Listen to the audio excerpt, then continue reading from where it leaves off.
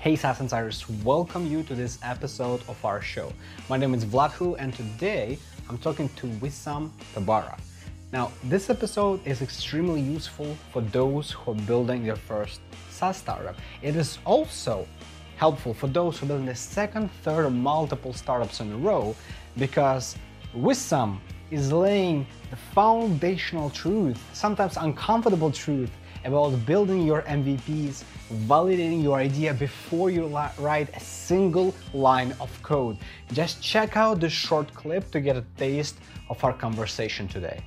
So you usually start with a problem phase, right? And the mistake that often first time usually entrepreneurs fall into, that they want to solve a problem, but they're not very flexible with how they want to solve it. I've yet to see a startup that from the day it started, and if it made it far in product, let's say V1 or it raised or it got a lot of adoption, where the idea is the same and it has not been refined over time, right? If you will be taking notes as well as I do during the episodes, you'll have multiple pages of to-dos and to-bes to implement. So I recommend you to listen to the full episode right after this short sponsor segment. This episode is sponsored by the SaaS Insiders Studio. We help SaaS founders build their minimum viable products, MVPs, launch quickly, find a product market fit, and grow from there. SaaS Insiders Studio works with non-technical founders that are on the pre-seed or seed stage to help them execute on their product vision. To learn more, go to my LinkedIn profile that you can find in the description to this episode and shoot me a direct message there. All right, let's jump straight into today's episode. SaaS Insiders, I welcome you to this episode of our show. Today, I'm joined by Wissam Tabbara. He's a founder and CEO of TrueBase. Today, we'll be talking about his company, how he got to the stage where he is, and also discussing some of the topics that are really important to you, which is how do you build your MVP from your idea? How do you take it to the market? And what are the next steps you should take as a SaaS founder to lay the foundation for success? With that said, Wissam, I welcome you to the show. Happy to be here, Vlad. Thank you for having me. For those who might not know you yet, if you could give a 1 or 2 minute introduction of who's Wissam, where you're coming from, what you're currently working on right now. Yeah, happy to. I've been doing startups for a while. I started my career as a technologist in Microsoft. And, that's like back in the days, 2006, 2004. And started with Ad Center. It was like the new branch. And everything was going really well for me there. I was like growing on all the measure of success. My team is growing, getting great reviews and everything from compensation and everything else. And in 5 years, I was having a great career at Microsoft, but something was not right there for me, right? So it felt like I needed change. And it didn't take more than a call from a friend to go start a startup. And that was Simform. And that was actually over 5 years, we went and built this startup and we took it far. We raised, a lot of money in funding and we got acquired 5 years after. And since then, acquired a lot of skills and network to really go and be able to stay in the startup world over time. I had the chance to participate in 4 so far, and I was blessed to be part of 2 exits. I had my ups and downs, and I carry a lot of scars on me and a lot of learning. I also spend a lot of my time, this is what I love to do, in like mentoring and helping other founders as well. So I get to learn and really share the 2 cents or the mistakes that I learned with others as well. Currently, I'm working at a company called TrueBase. We have, like most startup, even though you've done it before, each startup is a new beast. It's a new setup, it's a new market, it's a new learning. And that's, I think, a lot of the appeal of being in a startup. Happy to tell you more what we do, but I want to tell you we've done 3 pivots over time, tons of experiments, a lot of customer discovery. And the journey today, we have raised our seed round. We have 12 employees. We launched our product and we're signing up customers as well as we go. So things are working well, but definitely it was a journey to get here. Got it. That's pretty inspiring. It also tells me that like every new journey is something different because you've been a part of two exits already. And still, when it comes to pivoting, it still means that every time you come with a learner kind of mentality, you're trying to learn the industry that you're in. I'm curious if you could give maybe a couple sentences of intro for TrueBase, because we have a lot of SaaS founders also curious about this, but also a lot of VCs that are listening, it might be interested to having some more conversations. So could you give a couple of sentences describing what TrueBase is currently doing? Yeah, happy to. So TrueBase helps you discover new customer efficiently. All right. Like the best analogy I can give you to explain TrueBase, imagine you open up the Netflix app tonight and you're looking for a movie and they give you 50 filters, right? Like pick a movie by genre and keyword and actor and all of that. Like it's very tedious. Well, that's what prospecting is today. If you're a B2B company trying to discover new customers, you're sitting on software like LinkedIn, filling up all these filters, running Boolean searches of the and the or and the parentheses and all of that fun stuff, and clicking next for hours and opening up tens of tabs. And if you want to do your job right, you're spending a lot of time researching the companies, personalizing, discovering their email, debouncing. Like it's a really like 7-step journey. It's very, very time consuming. Even if you have hundreds of $millions in the bank, it's still a manual process to really go get that done. Where TrueBase is basically the homepage of Netflix, so which recommend movies based on what you previously watched.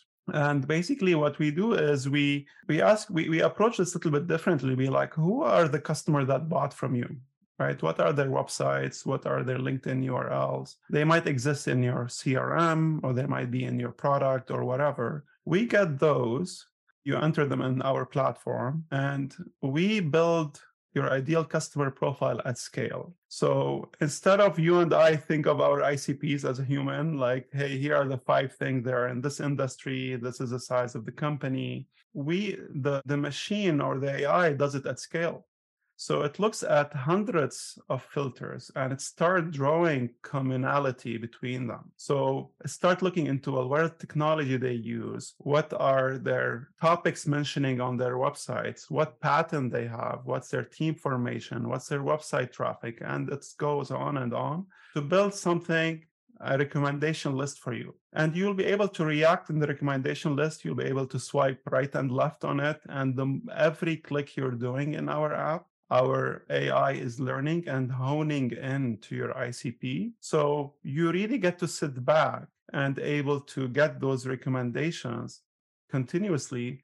So you can really focus on what matter, which is really kind of closing more deals, interacting and engaging with the customers. I can totally resonate with the experience of if you're an SDR and you're trying to do some LinkedIn navigator search, it feels like I signed up to be a salesperson, not like a pilot to learn how to operate a plane, right? There's so many switches, so many turns, like how do I make this thing work?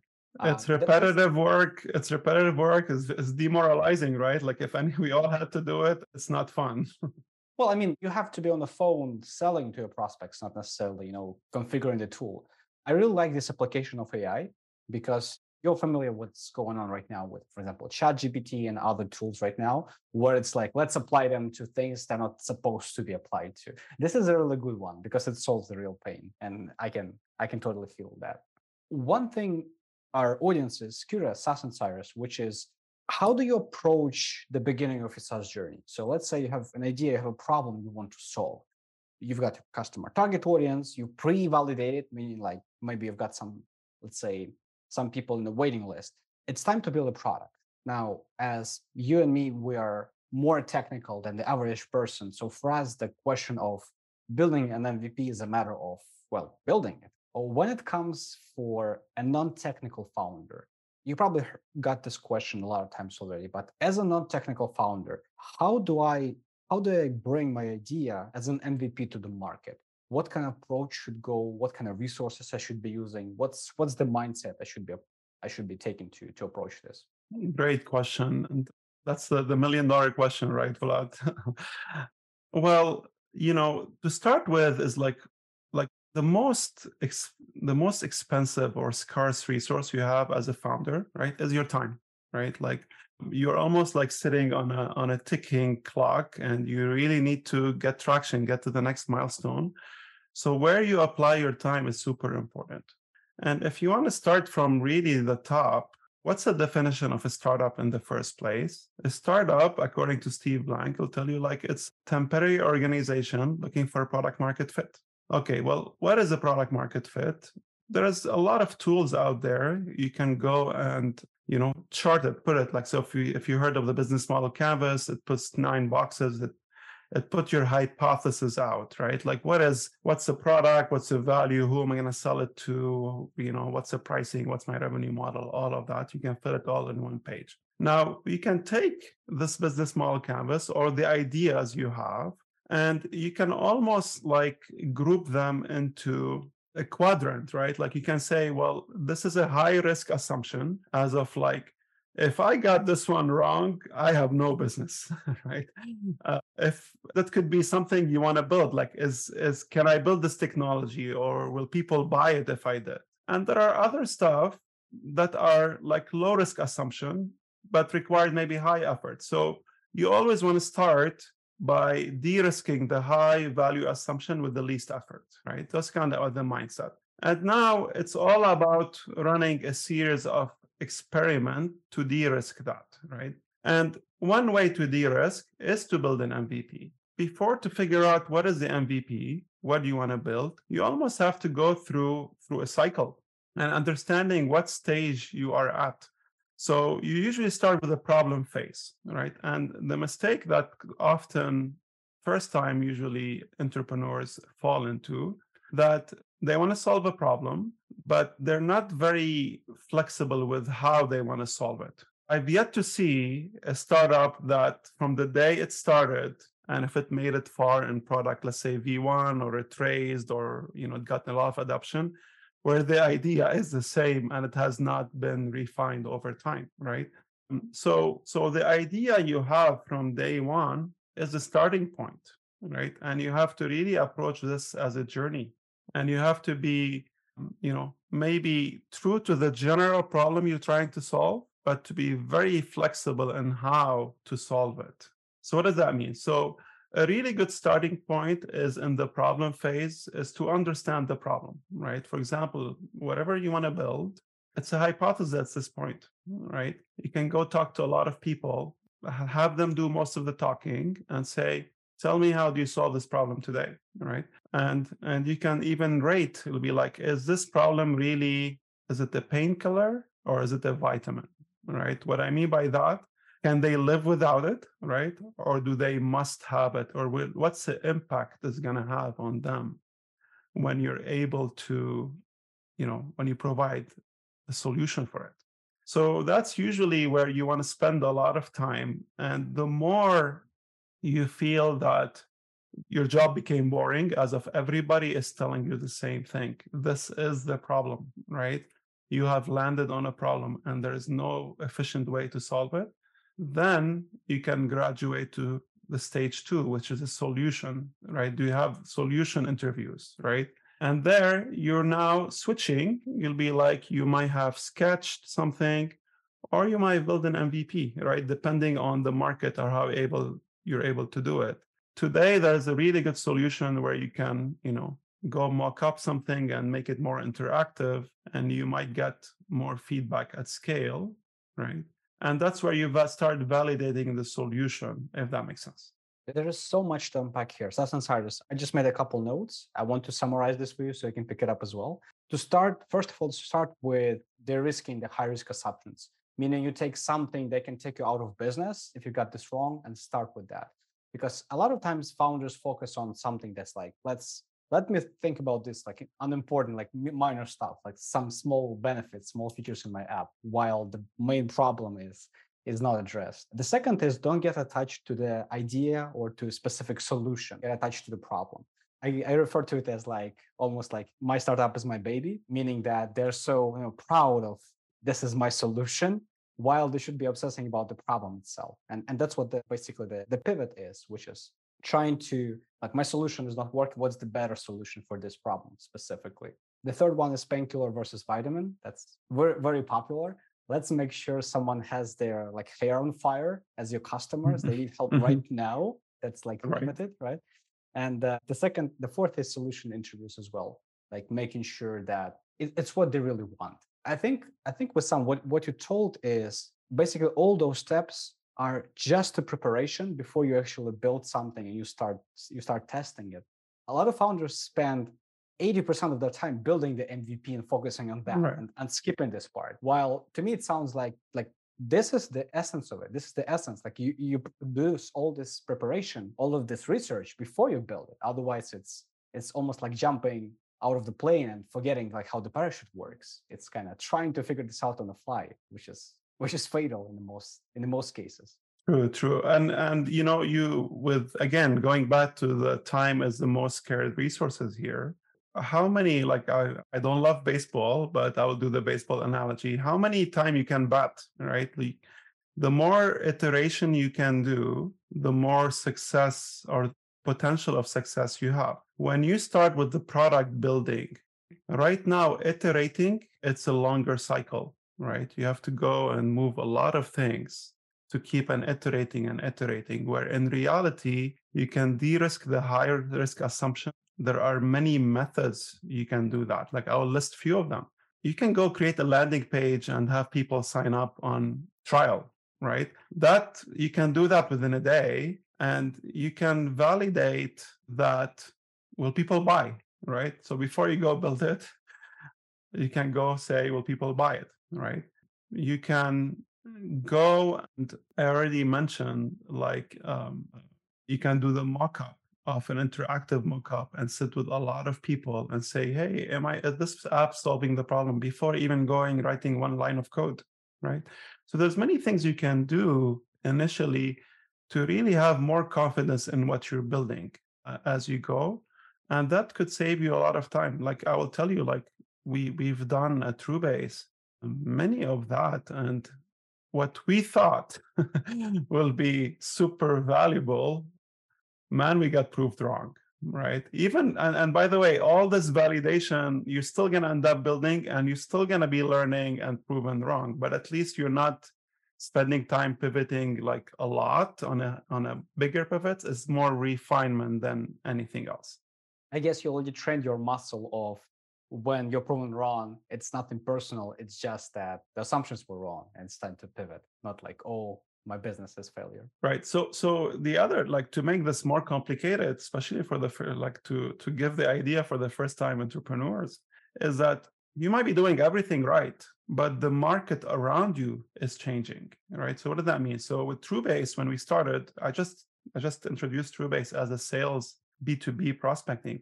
We started in recruiting, right? We've done a lot of that work for recruiting. We have signed up paying customers, build the product, figure out the go-to-market. We felt really good about ourselves. We start talking to investors. We start getting term sheets. And then COVID hit. And then everybody started laying off, massive layoffs. And our world changed. So there's that too. Right now, luckily, we were able to weather all of that, and we pivoted, and I really like where we are right now. But there is the aspect of the unknown of the market. So you might do everything right, and the market might be switching around you. I think they call this black swan event, meaning something that comes out of the blue. No one expects that. No, this will never happen. No, COVID, like it wouldn't be possible. Like some of the military things happening in the East is like it hasn't happened before, but there's a boom and it does. So true. But like also there's other, like I don't want to say the only like generative AI right now, incredible opportunities. So there's other like even positive things in the market that could eventually change your assumption and you'll be able to react to it. Oh yeah. A lot of tools that we're building without relying on AI. Now, boom, this technology is so available. If you don't use it, someone else will. So it's a matter of how do you change your gears quickly. There are a couple of things you mentioned here I want to like highlight, which is one, sign up for trials before you build a product. Right. I love this one. I always tell people I work with as founders is create a landing page before we build it. Let's get a few signups. Like the worst thing that can happen is you've got a waiting list of people that you can send emails to, right? So that when you launch, you don't start from zero. You start with people who are interested, and you've got some sort of the pre-validation of the interest here, compared to sitting almost like hunting, for ducks, and then you launch, boom, and you start from zero. Like, what are the ducks? Well, you haven't prepared the land for them, so like no wonder. And as for the mockups, when you say mockups, do you mean some kind of prototypes, some kind of like interactive demos? Yeah, interactive, like like all the Figma and of the world. You can go like draw things that looks very like high quality, and you can link them together, and you can run it on your iPhone app if you want, and it will look like an app, and you can show it. Like it will only do a few things in order, but you really get an amazing feel like you're working with the product. You can turn that around in a weekend, right? And if that looks good and people are really nodding for it, then you can go build it. What do you think are the things founders need to be prepared for when they do launch the MVP? Let's say they go through this process, they do their research, they prepare the MVP to launch it. What are the things that I would say you were not prepared for when you first were launching your first businesses? What are the things that caught you off guard that you wish you knew when you launched it? Like, I actually made the opposite mistake. I'll be like, I waited too long, right? Like I operate under the mentality, if what you put out there, you're not embarrassed enough by it, then you waited too long. By the way, MVP, most people refer to it as a product, but even for established product, we actually put an MVP every week. Now, any feature we want to build, we build it as an MVP. It does not look polished. We usually reiterate on it on the next few sprints, but it always comes out as an MVP. And by the way, the mentality of testing something before trying it out, that does not apply only for a new product. I'll give you an idea. We were trying to put and I didn't do this with the startup, I've done it with a different startup, but we were testing what do we want people to sign up with, right? Do they want to sign up with Google or LinkedIn or email only? Right? Each one is not much. It's like maybe 3-4 days of implementation, right? But we have 10 options. What do we use? Which one will people want to use? So what we did, we actually put the two we supported at the time, and we put the third one as an experiment. So when they click on it, right, for a small set of users, right, it was coming soon. They get a message, oops, this is coming soon, right? So you could have been iterated on this out of the 10 and figure out which one do really people want, and that will give you more impact in your product. So there's like the mentality of how to build this and save time is not just for new product. It can carry with you for existing products as well. This is gold here. When it comes to the quote, if you're not embarrassed when you launched, it's too late. I think it's from Eric Ries from Lean Startup, right? Correct. Yeah, absolutely. As for launching features coming soon, I think Buffer did it way before. If you know, Buffer is like a scheduling software for social media posts now. But long before, I don't remember the exact feature, but they had that feature for something specific. And when you click it, it basically says like, oops, you got us. It's not out yet. Like, tell us what you want exactly for this feature to do. And people are giving feedback. So basically, just like you did, you validated this before you build it. So it's like a placeholder. I really like this like MVP mentality for every feature you do after that as well. How do you look at customer feedback? A lot of times when SaaS founders launch the product, they're really proud of what they do. Because yes, this is my solution. I'm solving this world hunger problem. And they start getting negative feedback sometimes, which is people are subscribing, giving some, oh, it doesn't work, something else, unsubscribe. A lot of times I see people are not prepared for that. They look at this as, oh, it's not working. Maybe it's not a good fit. How do you treat negative feedback? The positive is obviously, well, it strikes the ego. When it comes to negative feedback, when it comes to tough comments on your product, how do you navigate that? Yeah, well, it's also understanding the reality of startups, right? So at the beginning of the journey, you're going to attract the early adopters. Those are the technologists. Those are the one attracted to shiny things. They are the one who wants to be on the cutting edge of everything. That's why they're giving you a try. So knowing and understanding that, and in reality, they're going to try you out a little bit, and they might or might not become your paying customer that are paying the bill in the long term. So just taking a reality check on that as a start, they get to play with a new product. You get to accumulate as much feedback as you can from them. So there is nothing personal there. This is like an experiment or a dating phase for on both ends. So there is really, like nothing personal here. You're building a new product. There is no way you're going to build a product that resonates with everybody from day one, right? I have yet to see that happening. So that's part of doing business, right? You are iterating and you are learning. Now, what I noticed, especially with the early stage adopter, having the mentality where you are, like, hey, we are in the early stage. Like, don't sugarcoat it. Don't try to pretend you are somebody that you're not, right? They are here because you're new. They are here because you're a startup and they're taking a bet on you. So erroring out on, like, we are in early stage, we'll fix it. In fact, it's an opportunity when something is not working for you to react and fix it, right? Because a lot of the confidence we build with our early stage customers is that not that things were broken, is that we're able to react to it and fix it and give them ETA and stay on it on a regular basis. So that's how relationships are built. And the other thing is, like, negative feedback is a feedback, and you should be very much welcoming that, right?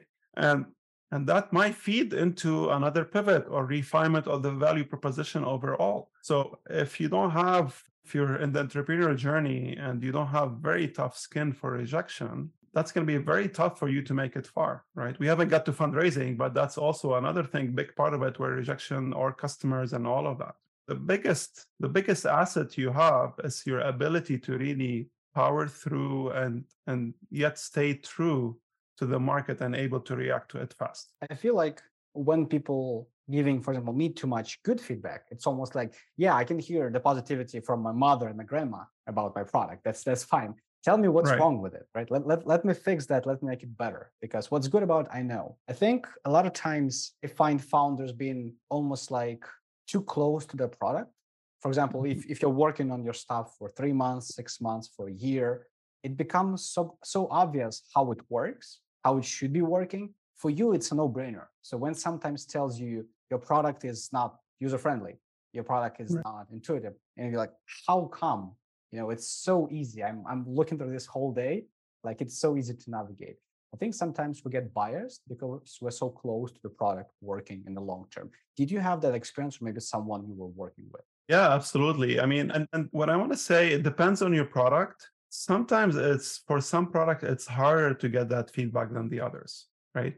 So I am really big on the scientific way of validating something. So I would love to, like, spreadsheet and stats and, all that kind of thing. But sometimes it's really hard, right? And the reason why is it's not like you launch a product and now it's not like a perfect environment or perfect lab where you can run the experiment, right? Because you launched the product. While you're launching the product, you had issues, you're updating, adding features. And at the same time, I don't know, it was a holiday weekend and people came in and they couldn't use it as much while you had a campaign running. So it's really hard to see through all of this and to run it in a really, like, experiment, because there's so many moving parts. I always encourage other founders that I talk to be like, don't underestimate, like, it's the opposite of the literature out there, right? It's like, don't underestimate your guts, the anecdotal of this, and how do you, like, feel and how do you think is going on. Navigating that and working on the unknown and able to come up with ideas and why this is happening, to extract feedback as of reading between the lines, it's critical and able to move the things forward. Otherwise, you're going to be bogged down into some academic exercise and you'll not be able to move forward. I think it also depends on what kind of market you're serving. If it's B2C, well, you can get 100 customers. Like if it's enterprise, how many enterprises can you get for a beta, right? It's one, that's good. That's really good if you get one. So when it comes to feedback, sometimes it's like, it really depends on the product. So staying flexible, I think, is key here. Exactly. One thing you've mentioned about toughness and about resilience is in the investment space. A lot of people have different experiences. Some of them have pre-built connections with investors. So for them, it's a really warm intro and go from there. Did you have experience like the initially when you need to break through that ice? And what are the things as a founder, SaaS insiders need to be prepared for? If it's their first time raising money, if it's their first venture, if they don't have previous experience of exits, like what are the things they should understand when they enter this game? First time fundraising, there are common tactics you can do and will greatly increase your chances of fundraising, right? And I'll start by thinking about who do you want to fundraise from and what stage you're at, right? So obviously understanding the pre-seed stage, the seed usually. The pre-seeds, the friends and family, people in your network, if you're coming from a corporate, is your VP at that corporate, right? They know you, right? They're investing in you. You're usually asking for little money and you have very little to show.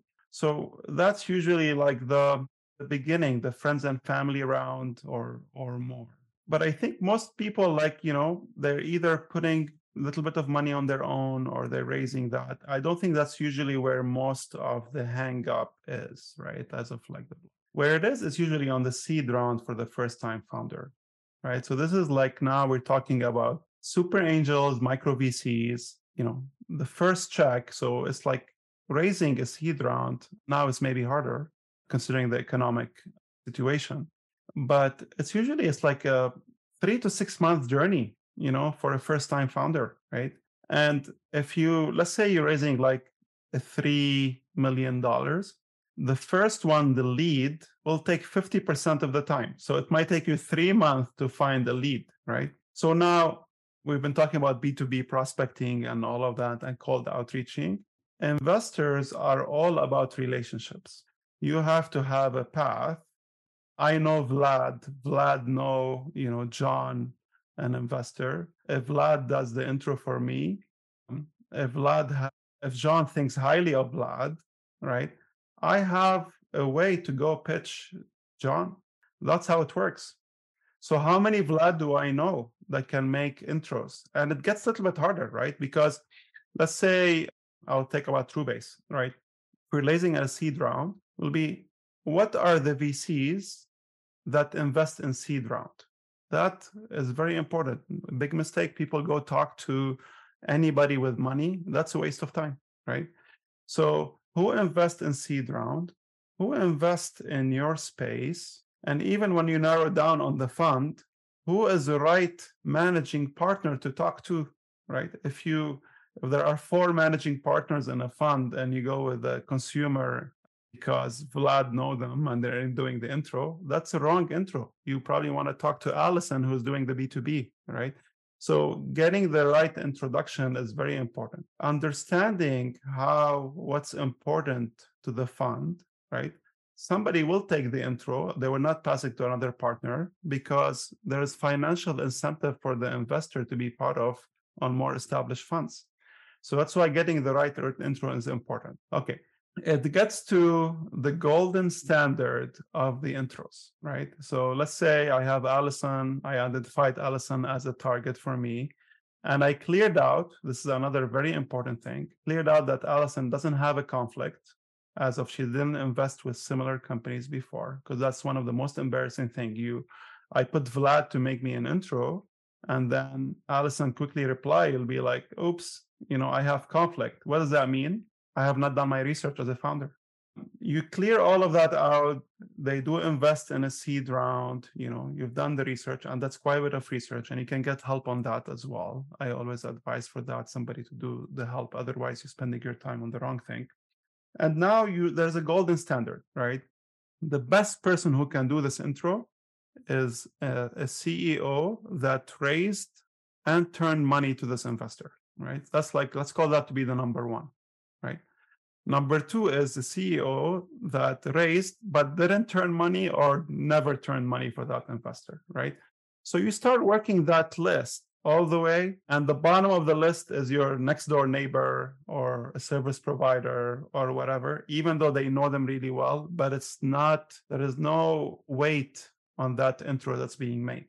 So very good hack on that. That's why I say the 3 to 6 month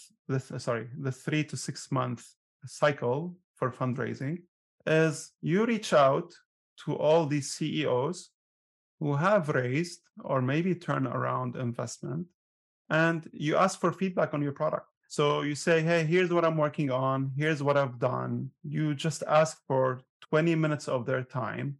That you can call outreach, and you might get replies, right? Somebody will get, and you have now 20 minutes. You want to, first of all, you will learn. Those are smart people that's done this before.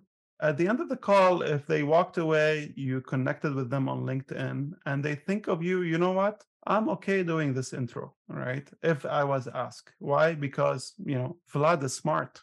He's working hard. He's thinking about it. They have a lot more to figure out, but I will not be embarrassed to do this intro.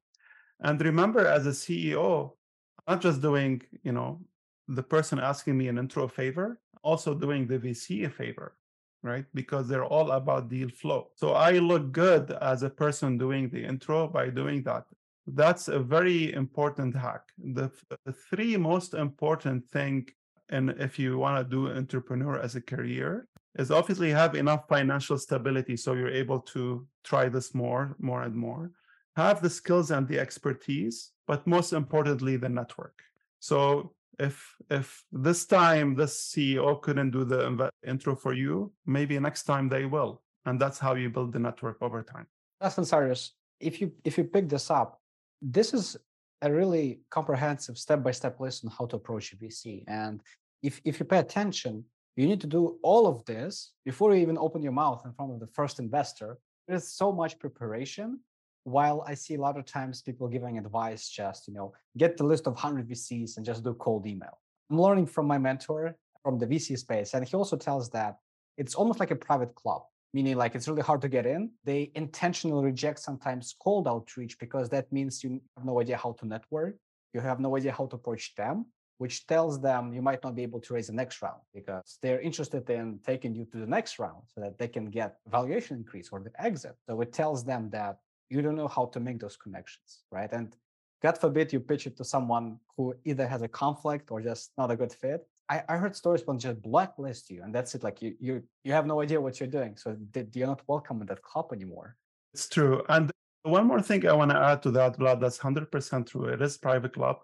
I will do a mental exercise, and I think it's very true. I don't have proof for it. There is some Slack channel, text group, like when you talk to especially, Bay Area investors, they talk a lot to each other, right?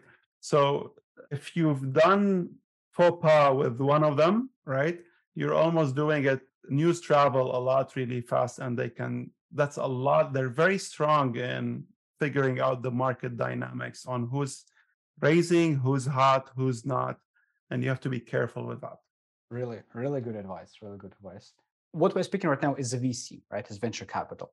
What's your take on angel investors? Is it exactly the same procedures or the dynamic a bit different? And what would you prefer as a first-time founder? Yeah, so also angel investors, like if you dissect that a little bit, how many checks did I write per year, right? And what's the size of the check? So it varies. Like there are some people who don't write as many checks. There are some people who are very active, right? Overall, it's almost the same approach. You do want an intro, you do want somebody with weight to be able to vouch for you, but it's not as heavy like the 3 months to score the first lead, like the 1.5 million first check, right? If you're raising a 3 million round.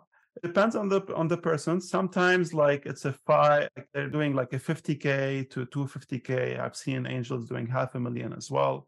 So, and they're usually executive and large corporation with a lot of wealth, and they understand the space well enough that they're able to do that call without becoming the lead. The difference is that you have to do a lot of guidance on defining what the round is. They will not come set up what's the instrument you're going to use to do the fundraising, what's the valuation, and all of that. So they might lean a lot more on you, and you have to do the heavy lifting. But angel investors, in fact, we raised our seed round. We by design went to angel investors because like I could have done 1 or 2 VCs to raise like a 2 million round, or could have done like 12 very reputable angel investors. They're all leaders at corporations that I would love to place my product there one day. And they have a lot of really practical advice. They're all like, entrepreneurs and experienced. And I found that to be super rewarding, right? But again, it depends on the space and what you're looking for. So it varies from one use case to another. I think what you've mentioned here is, as a first-time founder, sometimes all you think about is, I have this target of this figure on a balance sheet. I just need to get that. I don't care who I raise for. I need to get 2 million. I'll figure out the rest. A lot of times I hear that investors is much more than just money. It's also the expertise, the network, tools, the systems. And it's really important who you raise from, because I heard some horror stories how investors get almost in the way of you building something if they have no idea what they've invested in. 100%. Yeah. Who do you raise from? And when things are going well, right, that's usually where not the problem is. When things are going bad, that's where, many startups like go under because of that, because like there's board issues, founder issues, a lot of problems start evolving. What you really want to try to do, and it's very hard, is you want to keep as much control, at least to the Series B, so you can have this ability to iterate faster and faster. And usually that comes to a board seat discussion. The more you're diluting yourself, the more you're raising the more you're giving board seats. And that could be so rewarding by having the right board member with you. But also there might be some drawback, because there might be now more people that not able to see eye to eye, and that might slow down or hinder the progress of the company. Well, I know if we just keep talking about fundraising, it will be a 12-hour podcast, because just every time, like, so much notes I'm making here. When it comes to learning more about this, let's say I'm a SaaS insider, I want to learn more. What would be the resources you would recommend for me to get started with? Maybe some books that were very instrumental to your growth, maybe some communities, inspirational speakers. Where's the place I should go to learn about this? I will not be just one. I've read most of the books out there, like Eric Ries and Steve Blanks and many, many others. Super helpful. But I really think the best way to learn is from, I think podcasts like that will be super helpful, because hearing founders, get in the founder circles, like it's almost like if you look back at your calendar, right? Where have you been spending your time, right? Even on the social or whatever, who are you surrounded? That's, I think, where most of the learning, because as you know, there's 2 ways to learn how to swim, right? You can take swim lessons, or you can be thrown in the pool, and you will have to learn how to swim to survive, right? The latter is way more chaotic, but way faster to learn, right? I mean, if you want to say what's the best way to learn, is to go and do things, have this bias for output and execute, right? Go, even if you have a day job, go build an MVP, right? Put it out there, learn the most out of it. Go get feedback, go get rejection. That's how you learn the best, right? But also surround yourself by other people who took this journey and get a lot of their learning, and listen carefully. Well, there's a cliche that your network is your net worth. But I think what it really means here is the best way to learn is from people who've just done it, or just out of there. They're still kind of hot and dirty from the mistakes they've made, and they can share them in real life as it goes right now. Because I think like books are also quite good, but I think it's really important to see it through the lens of reality today. Meaning that if someone did it in the 60s, I think the foundation is really good. But when it comes to dynamics of the current market, sometimes it might change something for you in terms of how do you apply this knowledge. Right. If you were to take one big idea with some out of our conversation, like if I'm a SaaS insider and I only got this one idea, if this is the only thing I take away from this session, what do you think that big idea is? As of like starting a new SaaS startup, or? I mean, in general, for our conversation, yes, as a SaaS founder, to start a startup, go into investing, out of the whole journey we described today. Yeah, That's the biggest like thing. like I will say something that worked really well for me is that I went and joined an early stage startup. I didn't do a lot of mistakes, and it's almost you get one, like most people in their career, if you want to take a year or two off as a founder, it's like you almost get one try, right? And if you don't do it, and the most mistake people do, they take that with the least preparation, with the least knowledge, least experience.